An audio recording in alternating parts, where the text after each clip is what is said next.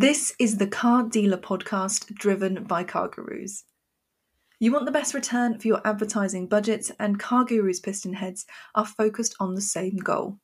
With them, you have access to millions of monthly shoppers across both sites. Connect with in-market, high-quality buyers today and turbocharge your digital forecourt. For more information, visit dealerpackages.cargurus.co.uk and schedule a demo with their team. That's dealerpackages.cargurus.co.uk and tell them we sent you.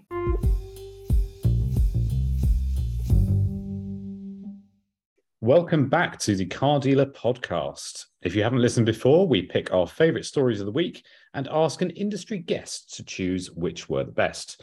I'm John Ray, and joining me once again is the thinking man's Quentin Wilson, James Batchelor.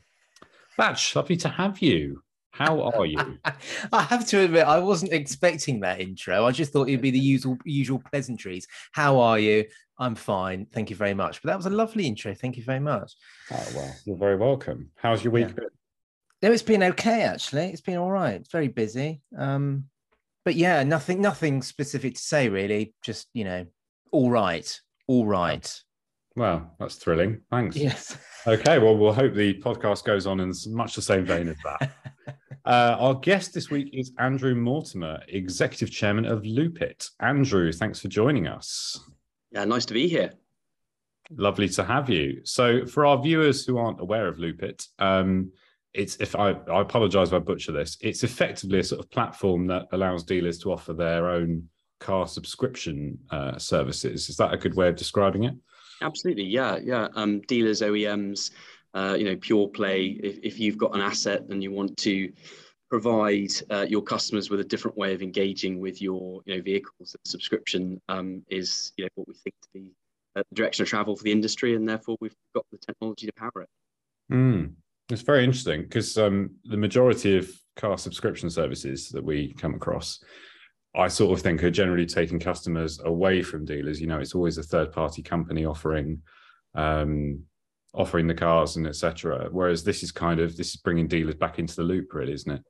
Yeah, very much. My background is dealer, so trying to give them as many tools as possible to compete in a market that is shifting, and this really sits alongside their current business model. So it doesn't replace used car retailing. It's really just another way of engaging perhaps a wider audience. And many dealer groups have got great infrastructure, they've got good geography, and they've got consumers that they can serve in a slightly different way that want different things now. So we're just providing that. It's interesting. Do you see it as a kind of not replacing new car sales or used car sales, but a sort of almost like a new type of customer in a way? Yeah, I think that there's a high correlation between subscription and electric vehicles, because people are still slightly nervous about going into an EV, and therefore it's a really lovely way to test what that's like for you in terms of the cost and the infrastructure and how it fits. So I actually think that some of the OEMs are already thinking about subscription services and they've come in the market. What's interesting though is I think that with the right technology which Loopit has, you can actually go beyond new cars and also think used car stock. Those cars that have sort of sat around collecting dust, that you don't want to send to auction because you don't want to lose too much. So, well, what else can we do with it? Well, actually, why not push that out there? And a lot of the modelling that we've done shows that you can actually make, potentially 3x what you can from just retailing cars, because you've got 100% service retention. You don't have the marketing costs of reacquiring customers every 4 to 5 years when they swap. You've got a reason to talk to them as well every month because they're obviously paying on a staged basis. So we think it offers lots of advantages. So yeah, we see the market shifting, and I think some of the big consultancies have put 40 billion on it as a sort of next 10 years in terms of market size. So I think if you're not looking at it, that would be odd. So yeah, we think it's going to be a direction of travel for most people going forward. Andrew, do you we've spoken a lot about car subscriptions over the past few years, because a few entrants have appeared, and one particular entrant was actually was taken over by Cazoo, which I'll we'll probably come on to at some point during this podcast. We always do. We always talk about Cazoo. But my question is, I mean, do you, you know, there's a cost of living crisis at the moment. People are analysing their finances a lot. Do you think things like subscriptions, and obviously car subscriptions, they're going to take on a new kind of importance because people want a bit of flexibility to have a car and then get out of it quickly? Or do you think, I mean, is the day of the car subscription about to sort of happen? Yeah, I think so. I mean, when you talk to consumers, flexibility is important. And I think one of the reasons that we've not seen it accelerate over the last few years is price. You know, if you look at you know, new car subscription models that some of the OEMs do, it's a very niche market because you have to be quite wealthy for, you know, you're effectively paying for the flexibility. But when you extend that into the used car sector, and you think about running these assets over a much longer period where depreciation curves obviously, you know, support higher margins, it starts to make sense. So I do think that it's nicely sort of, you know, twinned with some of the things that are happening. You know, interest rates rising today, another 0.5%. You know, I think biggest jump in 27 years. You know, people are going to want to, you know, come out of their assets, put that cash in the bank, and look for flexible models. You know, this doesn't have the same you know, credit underrating that, you know, normal finance does. So I think it's going to be popular for lots of different people for lots of different reasons. Now, I think it is interesting what you say, because I've written a lot about car subscriptions, and lots of people ask me about car subscriptions, and they say, you know, what's the difference between that and a lease? And of course, the flexibility point always comes up. But I think up until now, like you say, particularly from the OEMs, it's the price, which is a big hindrance to a lot of people. You know, not naming manufacturers in particular, but, you know, packages can start at like £600 and go all the way up to £1,300 a month. And, you know, that's quite a difficult, the advantages, we know the advantages, they're very clear, but that price can be a very big stumbling block. So it's interesting what you say about, you know, widening that out to used cars, because I'm sure a lot of dealers perhaps haven't considered that in the past, and perhaps they, you know, they might consider it in the future. Yeah, and I think if you look at OEMs like BMW, I mean, they came under quite a bit of stick recently for the sort of, you know, subscription on heated seats, which is probably a much longer conversation for another day. But, you know, if you think about a consumer that has a vehicle, you know, how often do they need it? You know, they're insuring it for 365 days, often not using it. So the idea of flexibility and lowering your cost of, you know, access to that type of transport, I think only sits with something like subscription, because, you know, lease is several years, and that's why we're talking to lots of lease companies that are actually looking at, you know, days, months, years. Let's give them the option. You know, how do you move between? And we've got a customer who actually 40% of the people in subscription go on to buy the car. I mean, that's quite an impressive stat. So I think that that there's lots of reasons to run it. Interesting stuff. Right. Well, we had better get on with it, because I'm sure we will be talking much more about subscription services as we go on. So if you haven't listened before, Batch and I have chosen our favourite stories from the Car Dealer website this week. We don't know what each other has chosen, although I can guess. And we're going to have a bit of a chat about each one as we go through. At the end, Andrew gets to decide whose stories were the best and who is the winner. If you want to play along, you can tweet at Car Dealer Mag and let us know if you think we've missed anything. On our last podcast, I'm afraid the winner was a Mr. James Batchelor, so I have to let him go first. And I know exactly what he's going to go for as well. Or at least I don't actually remember winning that. I don't think you know which story I'm going to go for first, actually, because I'm going to go with the story which we published today, which is new car registrations. The SMT figures came out this morning, and they showed that July new car registrations, they fell by 9%. This type of story normally gets lumbered with me. I tend to cover the SMT registrations every single month, which I have done for years. And I have to say, it does start to get a little bit boring when you're constantly saying it's the biggest fall since 1992. It's the worst March on record, all of these negative headlines. So I tried to sort of spin it in a different way today, which was July recorded the smallest fall in new car registrations this year. So just over 112,000 cars are registered. fifth month in succession where registrations fell. And of course, it's the usual. They're almost becoming cliches now, isn't it? Supply chain, semiconductors, Ukraine, and COVID. It's sort of like bingo, really, isn't it? It's just the same words being used every single month. But of course, it is true. I mean, we're still feeling the effects of those big global occurrences. The thing I wanted to talk about, which John, you know exactly what I'm going to talk about here because we've spoken about it before, but it's the bestsellers list. I mean, it makes for amazing reading every single month. I mean, before COVID, you could have written the bestsellers every single month, and you could have written them the day before, and then the chances of you getting it wrong were slight. But every single month, there's a change. And this month, it's the Nissan Qashqai, which was the best-selling car. And that was followed by the Mini and the Hyundai Tucson, of all things. Vauxhall Corsa slumped to 6th place. Toyota made a very rare appearance in the top 10, not with just one car, but two, which was the Aygo Cross and the Yaris. Amazing for the Aygo Cross because that car was effectively just launched. And of course, it's a city car, which we're told nobody wants. People don't want city cars. But the amazing thing about the month was, of course, that Ford was nowhere to be seen at all. Not even the Puma, which is its current sort of bestseller, was in the top 10. And I know it's not a usual marketplace at the moment. We know Ford is prioritizing profitable cars like the Puma, the Cougar, and of course the Transit.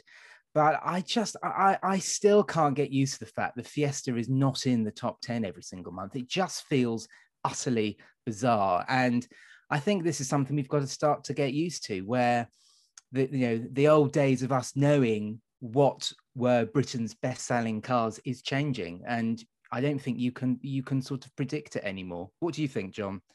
Well, I mean, it certainly livens up you having to write this story every month, doesn't it? Yes, it does. Yes, bit of interest going on. I mean, we should say the Puma is the second best year-to-date seller. Is that right? Year-to-date, yes. So it's still up there ish. But yeah, I'm as shocked as you that it's disappeared from this.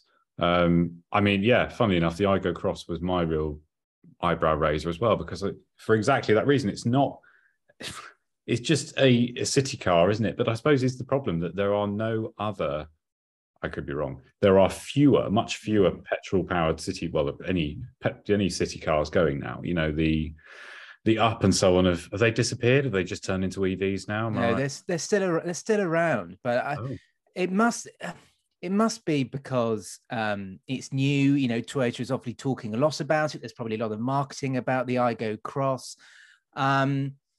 But I don't know whether the cost of living crisis has an effect on this. People are still looking at cheaper cars. Although, having said that, the Aygo Cross is not a cheap car. But no. I do wonder, though, how much of this is about desirability over availability.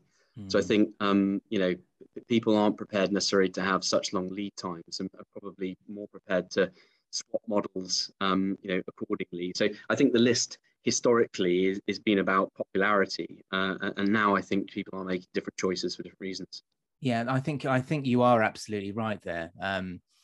And perhaps there's great availability on Toyotas at the moment.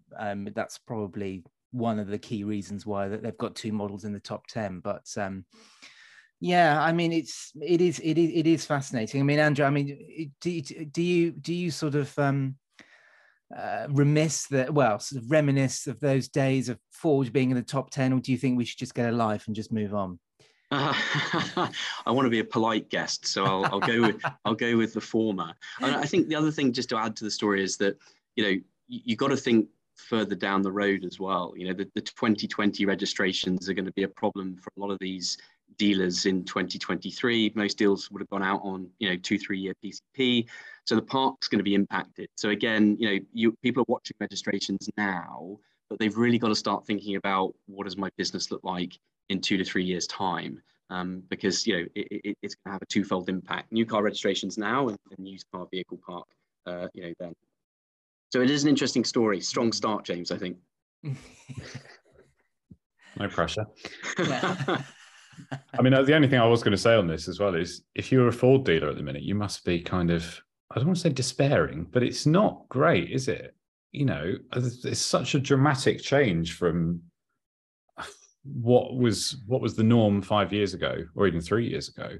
You know, Well, you could I think if you're a Ford dealer who's also got a Ford van centre who's selling Transits, I don't think you're going to be particularly worried at all, because the Transit is the best-selling vehicle in the UK. But I mean, if you are a Ford dealer, you know, there's very little supply coming through. Ford aren't prioritizing things like Fiestas and Focuses, which they do still appeal to a lot of people. And of course, there is going to be this onslaught of electric product coming through from Ford, but you know, it's still a little bit, you know, way down the line. So, I mean, at the moment, I mean, I'm not entirely sure what Ford dealers are selling. I mean, if there's a Ford dealer listening to this, please do get in touch and tell us what you are selling, because it would be fascinating to know, really. Floor mats? Pardon? Floor mats? Floor mats, yes. Well, that's always a good one, isn't it? I saw, I think it was MG, though, that had started contacting their dealers and telling them those models that they could no longer sell and take orders for. So perhaps Ford dealers at the moment are still able to at least do that. So, yeah, maybe it's not such a bad position. Well, there are a few actually, aren't there? Sorry, I'm interrupting. I think if you go on the Ford website, there are quite a few models where it effectively says we're not taking orders for this. I think the Focus is one of them. I'm not sure if the Fiesta is as well, but well, if you are a Fiesta customer and you've walked into a Ford showroom and you ask, "Can I have a brand new Fiesta, please?" They're probably walking out disappointed, and they're going to the Vauxhall dealer down the road, aren't they, and going for a Corsa. I mean, it is. I just find the whole thing amazing. But in Ford's defense, we're not operating in normal times. I know, but I still find it very extraordinary. But there we are. Certainly. Right. Is it my turn? I think it is. Yes. Right. I'm going to sneak in with, I think, probably the best story that we've had in at least the last month. No offense to you, James Batchelor, because you didn't write this. But it's how a higher court ruling means effectively all franchise car dealer agreements, and I quote, could be ended in just a week. And this is incredibly complicated and very legally something story. So I'm slightly terrified of reading this out in case I implicate myself in some way. But effectively, it involves a dealer group in Scotland, Mackie Motors. And we did touch on this a few weeks ago, but effectively they're among other things, they're a Nissan and Renault dealer. And the Nissan and Renault finance company, which is called RCI, terminated their agreement to offer finance with 7 days notice. Supposedly, well, in fact, I won't go into the reasoning, but they terminated it with 7 days notice, and there's a legal battle going on about this to claim damages. And it effectively paralyzed the dealer group overnight, or, you know, within 7 days, because as part of that, it wasn't just, well, firstly, there's the finance issue of if you're not able to access your incentivized finance through the manufacturer, obviously that has a massive bearing because the offers aren't as good. I'm assuming you don't get as much money. And then there's all the other various things. So RCI, Renault, Nissan have kind of offered lots of other things other than finance, such as inventory management and all this various bits and pieces. And as part of that, they were cut off from that as well. So all these things along the lines of new customer orders sitting in an import center, suddenly not able to be delivered. So it had massive, massive implications, but it effectively kind of ruined the business. And, you know, there's a legal battle going on as we speak. But the slightly worrying implication for this across all businesses is the idea that, you know, your business, your franchise business could be made worthless almost overnight just by, you know, a termination of agreement that can be issued with 7 days notice.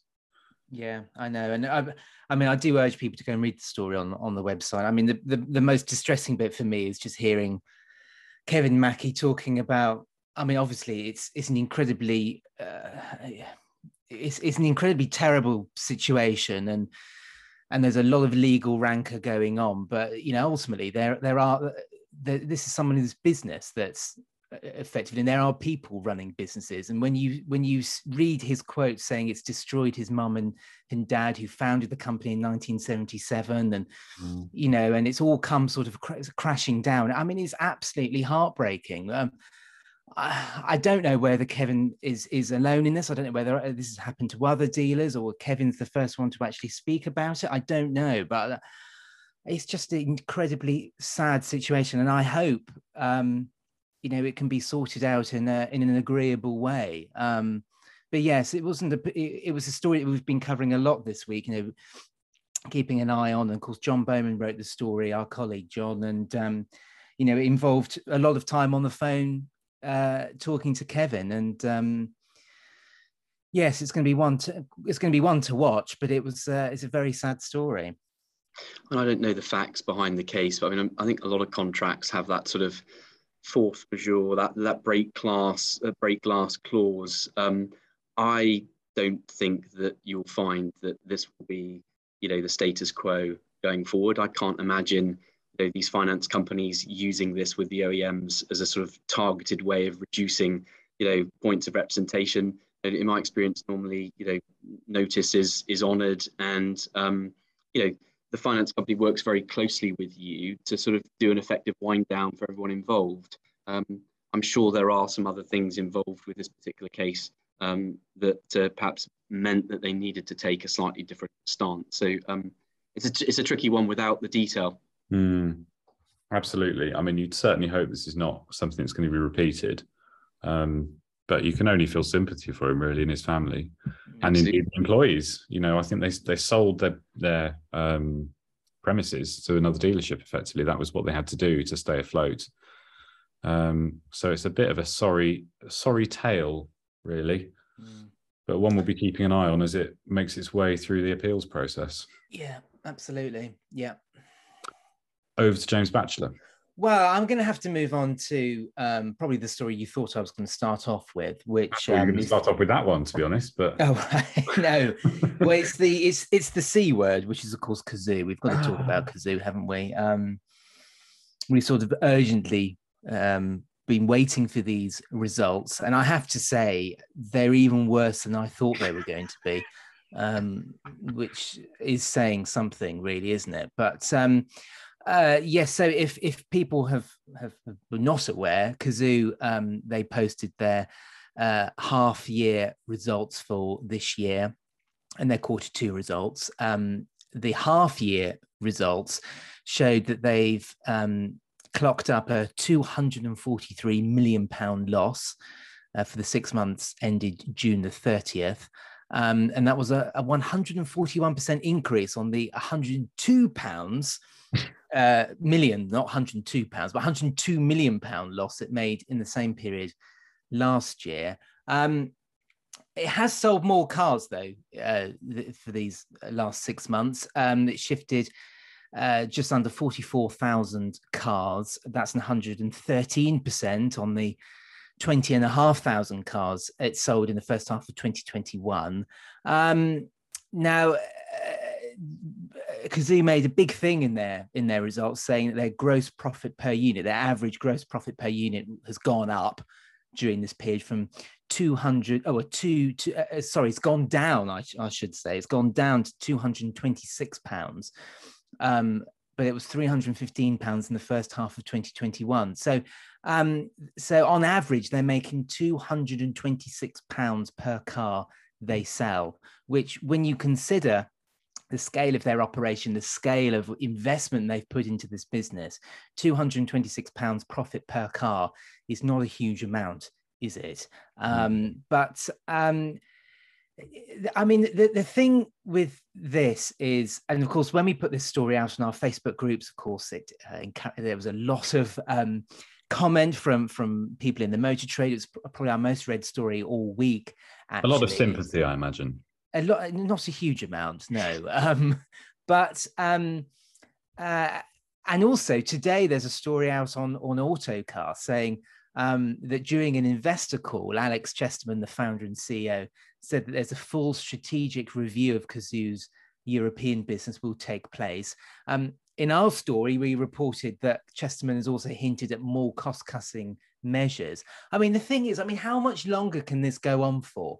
My personal view of Cazoo since it launched was that it was going to be here for the long term, despite racking up enormous losses. And I still think it will be here for the long term. But you do have to wonder, how can it continue taking these enormous losses? I mean, we reported not that long ago that Alex Chesterman even said that, there's speculation whether this company will ever make money. But I just don't understand how this can carry on, really. I just wonder whether this is a very painful lesson in that, car retailing is harder than outsiders such as Cazoo think, and whether growing too much too quickly can have its consequences. I don't know what you think, John, if you think something similar on this in this vein. I think it's very difficult because having made the Cazoo investigation video that we did a few months ago, it's in my mind that maybe Cazoo will, prosper, but it's going to take a long time, and it will almost come without us noticing, in that kind of Amazon-ish way where it's, well, okay, we all saw Amazon coming, but we perhaps didn't imagine Amazon would be quite so enormous as it is now. Cazoo is definitely not Amazon. I think it's far too niche, and the products that it's selling are far too risky. But I think, how many years are we into the Cazoo grand plan at the minute? Is it 3 years? Is it 2? I think the thing was always 5, wasn't it? That was their plan, was 5 years. Yeah. However, they have entered it into the market at a very strange time. So whether the world of coronavirus and everything else and insane used car values will affect it, I don't know. What I will say is, to me, the gross profit per unit jumping down is not a great sign. I don't think that's, and it wasn't a particularly brilliant figure in the first place. Correct me if I'm wrong. No. It doesn't spell brilliance for me. And I think, to me, it's almost like Alex Chesterman should have got out and seized his money while it was a good time to do so, because it's kind of had its high valuation. It's never going to peak to the valuation that it initially offered at, I would imagine. It was never worth that to start with. No. No. As a concept, possibly. I think Alex is he's obviously a successful operator, but he's obviously a very good salesman as well. And I think that change management is hard when you're trying to strip out divisions, costs, people, and at the same time grow your revenues to support more positive market sentiment. It's very tricky, and I still don't see any used car experts in that business. I see lots of technology people, but I don't see used car experts. And as you'll know, buying and selling and used cars is an art. They need a different strategy and they need to execute it quickly. I do think that and I think the market sentiment is not far off this, because I actually think their share price over the last few weeks has started to climb back up again. I do wonder, whereas if you park the 7 billion valuation, as a smaller company, focus perhaps on the UK to start with the right team, they could still have a successful business. It's just going to look very different, I think, to what they perhaps originally thought it might do across Europe.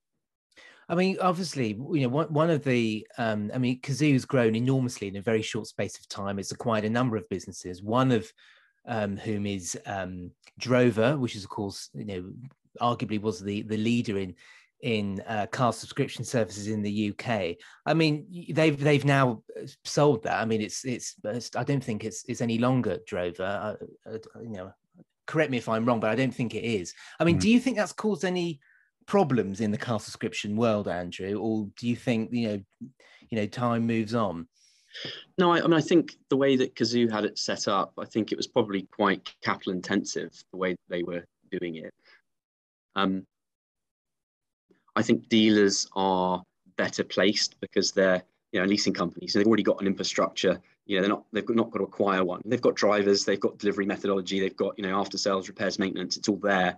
So I think as a bolt-on, what we're really missing is the technology. I I think Cazoo's acquisition made sense, but again, their execution was poor. I mean, if you've ever searched to subscribe to a vehicle, it was very hard, it was poor choice, badly priced. So it didn't really surprise me that it was one of the things that they ripped out, because I would probably venture that it was one of the things they knew the least about.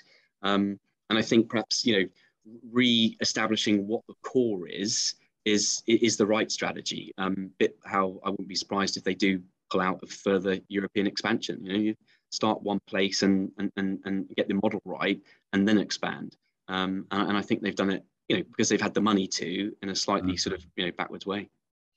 Do you think they've perhaps expanded too quickly in terms of? I mean, that's effectively what you're saying, isn't it? They've kind of. You get to that point. Someone once said that you become like a Swiss Army knife, where you do lots of things, but you don't do any of them really well. And I think there's a little bit of that.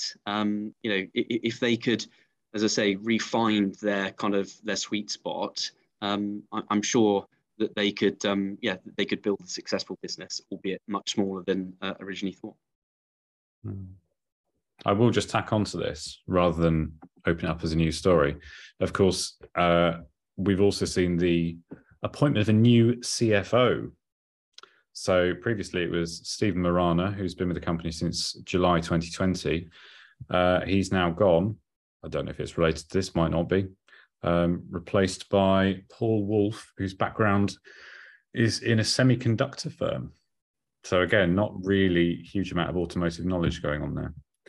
Well, and the other thing I was going to bolt on to this is, of course, this has come out in the same week that we've seen documents come out from Carzam, which sort of detail the state of the business when it went into administration. And of course, I know that they are, in some ways, they were rivals, Carzam and Cazoo, but two very different operators. I mean, of course, Peter Waddell, very much an car industry guy, motor trade guy. And it was it's just pure coincidence, obviously, they've come out at the same time, but it's just interesting how the online disruptors, and I use that word in quote marks, they're very much in the limelight this week. And of course, both stories have come out onto our social media. I saw that Cazoo, obviously, once we put that out, a lot of people, a lot of car dealers weren't very sympathetic towards it. So, I think it's just amazing how it's just interesting to see the it's just interesting both come out the same week, really. I think one of the impacts that was important to sort of recognize is that when COVID hit, dealers had to really upskill very quickly in a sort of omni-channel digital way. So I think that whole concept of online purchasing of used cars, felt very kind of niche. Whereas I think there's a lot of good dealer groups out there that are offering that now. It's a great, digital experience. The delivery's good. They've got the expertise. So I think everyone else has just got a lot better, which therefore means that there was more pressure on, the likes of Cazoo, before. We'll be right back. You want the best return from your advertising budget, and CarGurus PistonHeads are focused on the same goal. With them, you have access to millions of monthly shoppers across both sites. Connect with in-market, high-quality buyers today and turbocharge your digital forecourt. For more information, visit dealerpackages.cargurus.co.uk and schedule a demo with their team. That's dealerpackages.cargurus.co.uk and tell them we sent you. Now, let's get back to the quiz. I will you move now, us isn't it? on. It is me. I'm going to move us on to something not related to Cazoo. Toyota have threatened to pull UK car production if ban on new hybrids is accelerated. So this is regarding the ban the government has put in place for 2035 for new hybrids. You're not allowed to sell a new hybrid after that point. It will have to be fully electric. I think normal petrol-powered cars are 2030, if I've got that right. Yeah. Something along those lines. But Toyota is saying if you bring that forward, which there are rumours swirling around that might happen, if that ban on hybrids is brought forward to 2030, Toyota will just stop producing cars in the UK. Does that mean that they will stop if it stays at 2035? Presumably not. That the suggestion is that perhaps they'll have an EV in the UK in production by that point. I'm not entirely sure. To me, this is, well, it's an interesting story. Obviously, it's the classic kind of business threatening the government a little bit. To me, I don't think Toyota are particularly ahead, shall we say, in terms of EV adoption. I think they've done really well with hybrids, but I think they are hanging on a little bit too long. If you look at Nissan, okay, Nissan were miles ahead. You could argue perhaps too far ahead. But the Leaf has been in production in Sunderland since 2013 now, and we're, 2023 next year. So that'll have been on sale in this country and in production in this country for 10 years next year. And Toyota are still faffing around with hybrids. It's not a fantastic state of affairs. And in fact, Toyota have only just brought out their first EV, have they not? I'm not sure. Have you driven that batch? No, and I don't ask me what it's called because it's got that stupid name, hasn't it? So yes. Something XP. Is that it? Yeah. No. It's basically BZ4 squared TTFN or something. I don't know. It's something. Basically, there's a Subaru version with a much easier to pronounce name. That's what I'm calling it. Yes.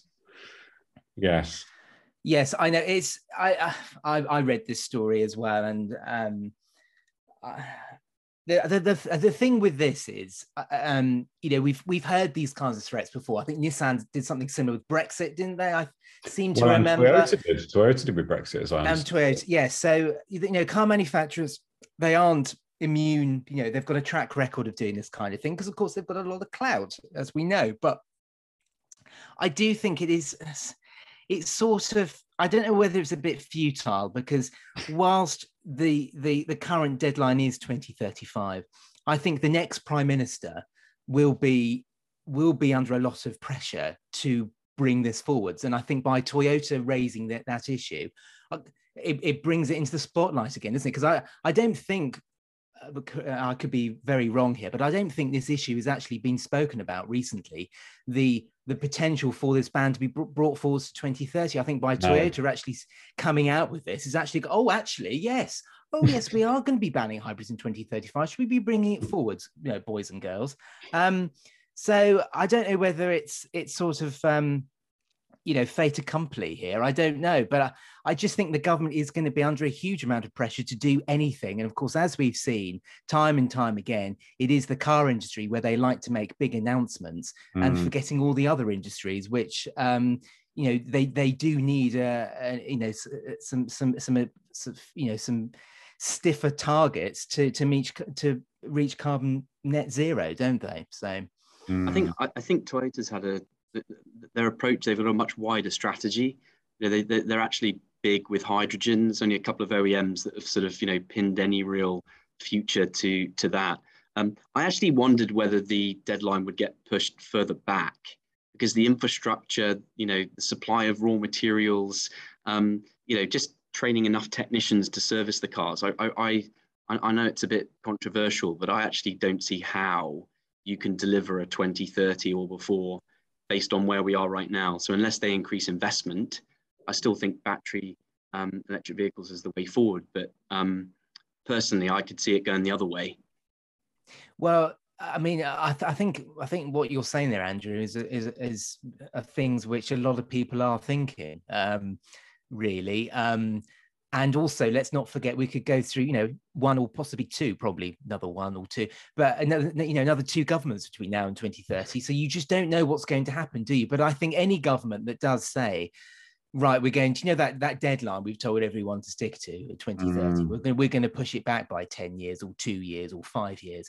It's going to be a very difficult policy to actually get through, isn't it? But you do raise an interesting point, and one that I have considered myself, which is, nobody predicted COVID, and whilst everyone's there's a new car shortage, but that's time is still marching on to 2030, isn't it? And and we're going through a cost of living crisis, and that's probably only going to get worse, isn't it? Are people actually going to be able to afford to buy a brand new electric car in 2030 in mere seven years' time? Who knows? And the prices, I think, of ICE will drop because they're going to be on run out. I think the average age of car on our roads at the moment is over 9 years, which would suggest that they could be very popular at the very last minute, and therefore you'll have a much longer lead time without these alternative fuel vehicles. I do think electric is the way forward. I'm just not sure it will be as quick as everyone suggests. I mean, the other factor that I've kind of seen floating around is the suggestion that as what are we on, Euro 6D or something, as those emissions regulations become more and more intense, the price gap between EVs and ICE cars will shorten, because it will become so expensive to produce something that matches these emission regulations, where you have to have, particulate filters on petrols, and obviously everything has to be slightly hybridized to get under the CO2 regulations, and At a certain point, an EV will just tip over to the point of being cheaper than an internal combustion engine car. I'm not sure we're near to that, but it can't be too long in a way. I think it's all about the supply of the raw materials. That they're all in parts of the world that the West doesn't control. And those markets will serve themselves first. It will be a really interesting one to see how that all plays out, to see what happens to both price points. Over to you, James Batchelor. Right, I'm going to move on to used cars, which we had something out from eBay Motors Group this week saying that cars under 2 years old and priced at more than £20,000 hit the sweet spot for dealers in July.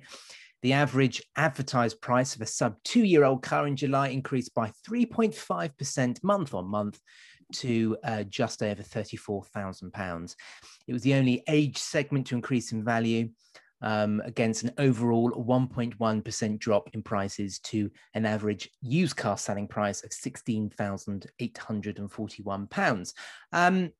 If anyone's interested, the fastest selling car on motors.co.uk last month was the BMW 1 Series, a diesel. A dirty diesel was the fastest to sell, and it took on average 15.1 days to sell. The thing with all of this, though, and we've spoken a lot, we're having this constant conversation with industry experts. We're always talking to CAP HPI, and the thing we always talk about with our monthly used car update with CAP HPI is that there are these little kind of areas where there is the sort of random uptick in terms of price and demand, and then other sectors are actually quite depleted, and they've actually had quite a big fall.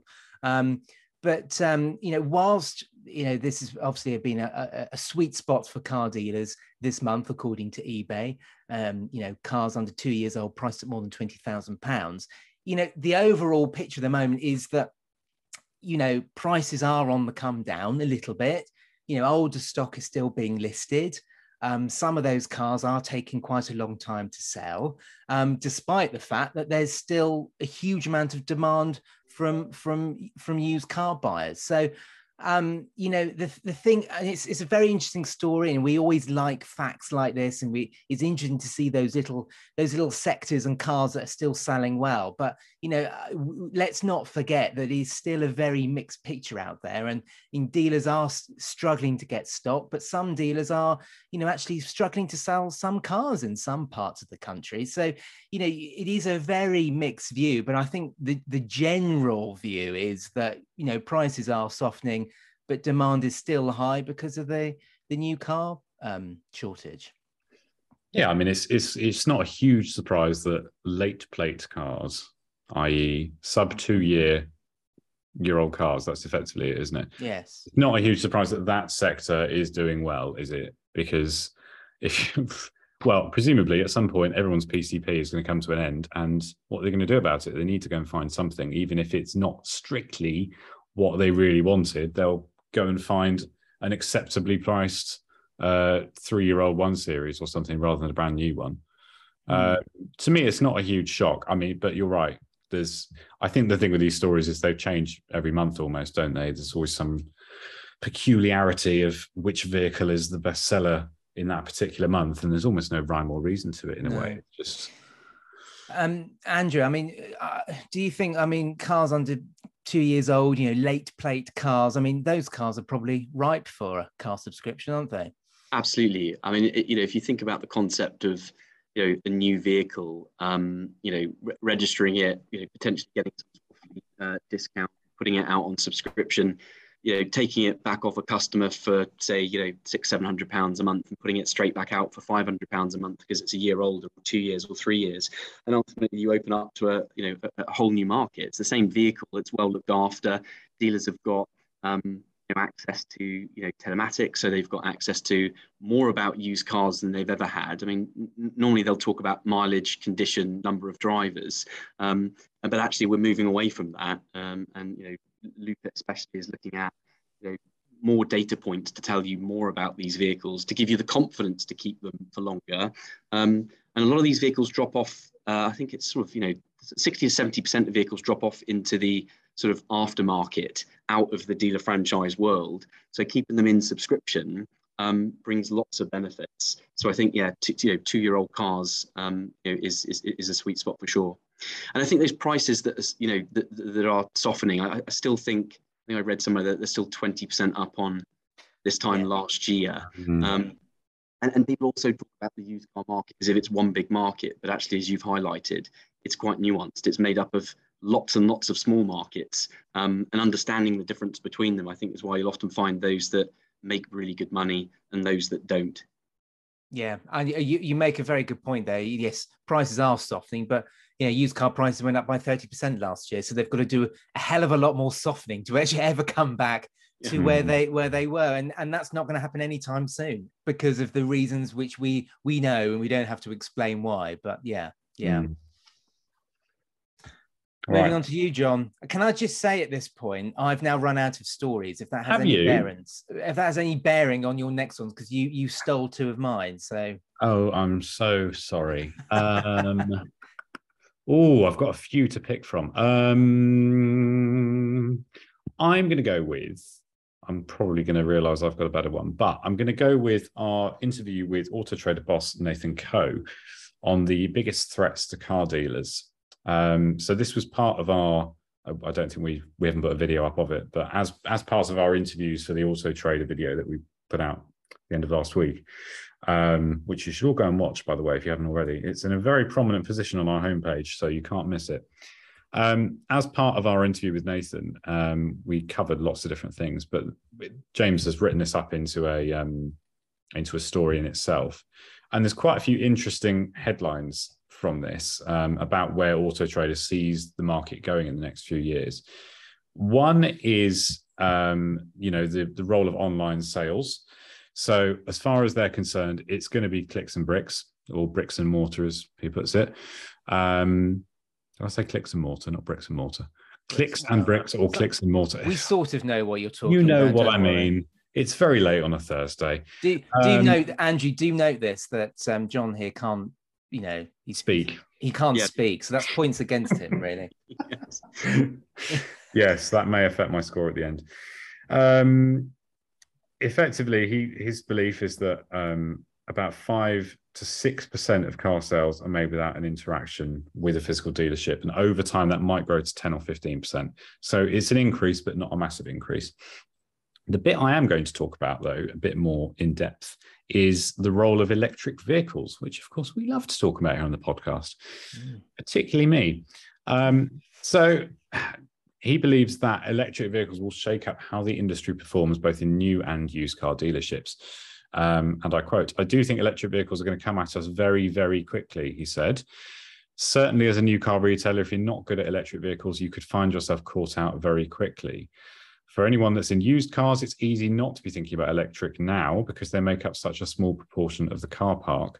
But the reality is, at some point in the next 10 years, EVs are going to be the sorts of cars that you need to be good at selling." And I will disagree with him on this, only because I think you need to be good at selling them right now. And I can say this because I've been shopping for an EV over the last 2 weeks. Have you really? I have. Well, not me personally, but my other half has. So we've been looking at all these Nissan Leafs all over the place. And let me tell you, trying to buy a Nissan Leaf is not very easy because a lot of sellers do not understand the products that are in front of them, and that's no fault of the dealers, because it's a completely new world and it's a completely different thing. But one example, a Leaf is a relatively simple car. You know, it's a hatchback. It's been on sale for the last decade, whatever. But there's various features that you can get. Things like, so for example, the standard Leaf comes with a 3 kilowatt charger, which doesn't mean anything to most people, but effectively a 3 kilowatt charger is so outdated that if you plug it into your house, it will take 9 hours to charge the car. You don't want that. You want the optional extra 6 kilowatt charger. Has anyone mentioned the car has a 6 kilowatt charger anywhere in their adverts? No, absolutely no mention of it whatsoever. So, you know, if you're a buyer, as we were, going, well, we definitely want the 6 kilowatt charger because we don't have 9 hours to charge the car, you are looking for that feature and no one is mentioning it at all. The other thing is battery health. Nobody seems to have an understanding of battery health. Then it's when you get to the dealership itself, you know, and you'll walk through the car. I think there's still a lack of understanding about EVs, battery size, charging speed, anything like that, mileage. You know, we were shown around the car by a very nice gentleman at a Nissan dealership. He said it had a 40 kilowatt hour battery. It doesn't. It has a 24 kilowatt hour battery. Slight difference there. So there's all these sorts of things where you just think it's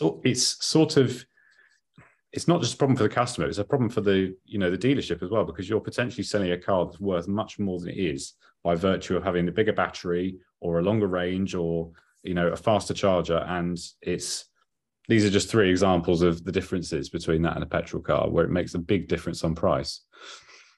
No, sorry, you go ahead, Andrew. No, I think the industry for a while has not invested in, you know, suitable training for, you know, new salespeople. The old adage of, you know, here's a desk, here's a phone, you know, targets 12 a month. I still think is quite prevalent. And you talk about selling software now, not hardware. So to your point, you are an educated consumer that knows more than the person that's trying to sell you the car. You know, doesn't put you in the right sort of purchasing mood, does it? At that point, no. You want these people to be experts while you're going there. And I'm hoping that, you know, there's a lot more investment in bringing that skill set up, because I think it will help EV conversion. I think it's quite worrying that you say that about Nissan dealers, John. I mean, because it's not as if the Leaf is new. I mean, it's been around for 10 years. So if salespeople can't get their heads around the Leaf, then, you know, that's very worrying. But just playing devil's advocate here for a second. I mean, if you are looking for an electric car, isn't there an argument to be said that you should be going to an EV specialist used car dealer? Because you know a lot about the product. You've exactly what you've just said about the different types of, you know, 3 kilowatts, 7 kilowatts, you know, 7 kilowatt hour, 24 kilowatt hour batteries, because you know so much about it. Wouldn't you rather have an experience with a used car dealer who is specializing in used cars? I mean, are we asking a little bit too much of virtually every single used car dealer in the land to sort of start to get on board with selling electric cars? Partially, but I don't think you want to pigeonhole yourself as you're never going to stock an EV unless you're a specialist, do you? Because it is coming very quickly. And, you know, more and more, as I would say, normal people are looking at EVs because of the cost of petrol, and they just simply can't afford to do their commutes anymore. And an EV is, at the moment, a more affordable way of doing it. What I will say as well is, from the EV specialists that I've seen on Auto Trader, a lot of them suffer from the same problem. They're not listing, I know this is a very niche, well, it's not a niche thing, the charger. I think it's quite an important thing. It's almost like listing the wrong engine to an extent on the listing on Auto Trader. You know, even the EV specialists are not listing the proper spec of these cars. They're just it's almost like they've a few of them have set up, they've decided to exclusively sell EVs, but they're perhaps not quite there with the knowledge yet. Or perhaps they think it's, I don't know, not kind of understanding the importance of some features. I think it is an interesting point, though, that I think at the moment, if you are considering particularly a used electric car, I think you're going to be very educated and you're going to have read up exactly all the specification details of the car, because of course you're going to have the infrastructure at your house to charge it up.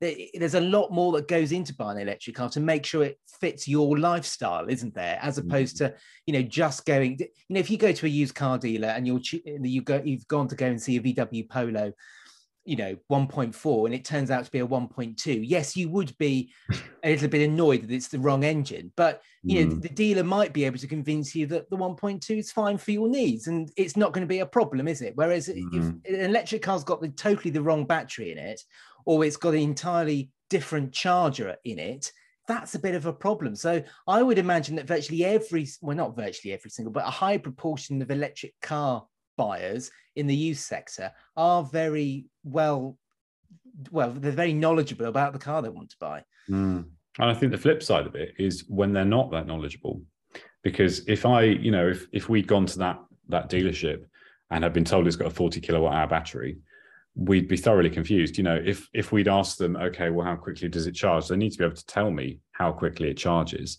They need to be able to tell me how long the battery in it, it's a 2015 car, what's the life left in it? They just don't know the answers to these questions at the moment, because it's all a bit mysterious. But partially, I think, because it's still sometimes seen as a bit niche. I will say, we bought our particular car in the middle of Lincolnshire, so it's not exactly an EV hotspot. Perhaps if we'd gone to, Westway or something, they'd be a lot more geared up towards it. But it was a franchise dealer at the end of the day, and they've just had the new delivery of Aria, so they're all very excited about that, but not really there with the knowledge yet. And I think that, you're talking about potentially like innovators, early adopters of electric vehicles, but if you want to convert the mass market, they're likely to come in with a lot less knowledge. And therefore, it's not just then about how do we sell you the car, expect a question about, well, how do I charge it at home? And what type of charger should I have? And that's why I think the dealers need to evolve in terms of what they're offering to make it very simple for someone to, convert to an EV.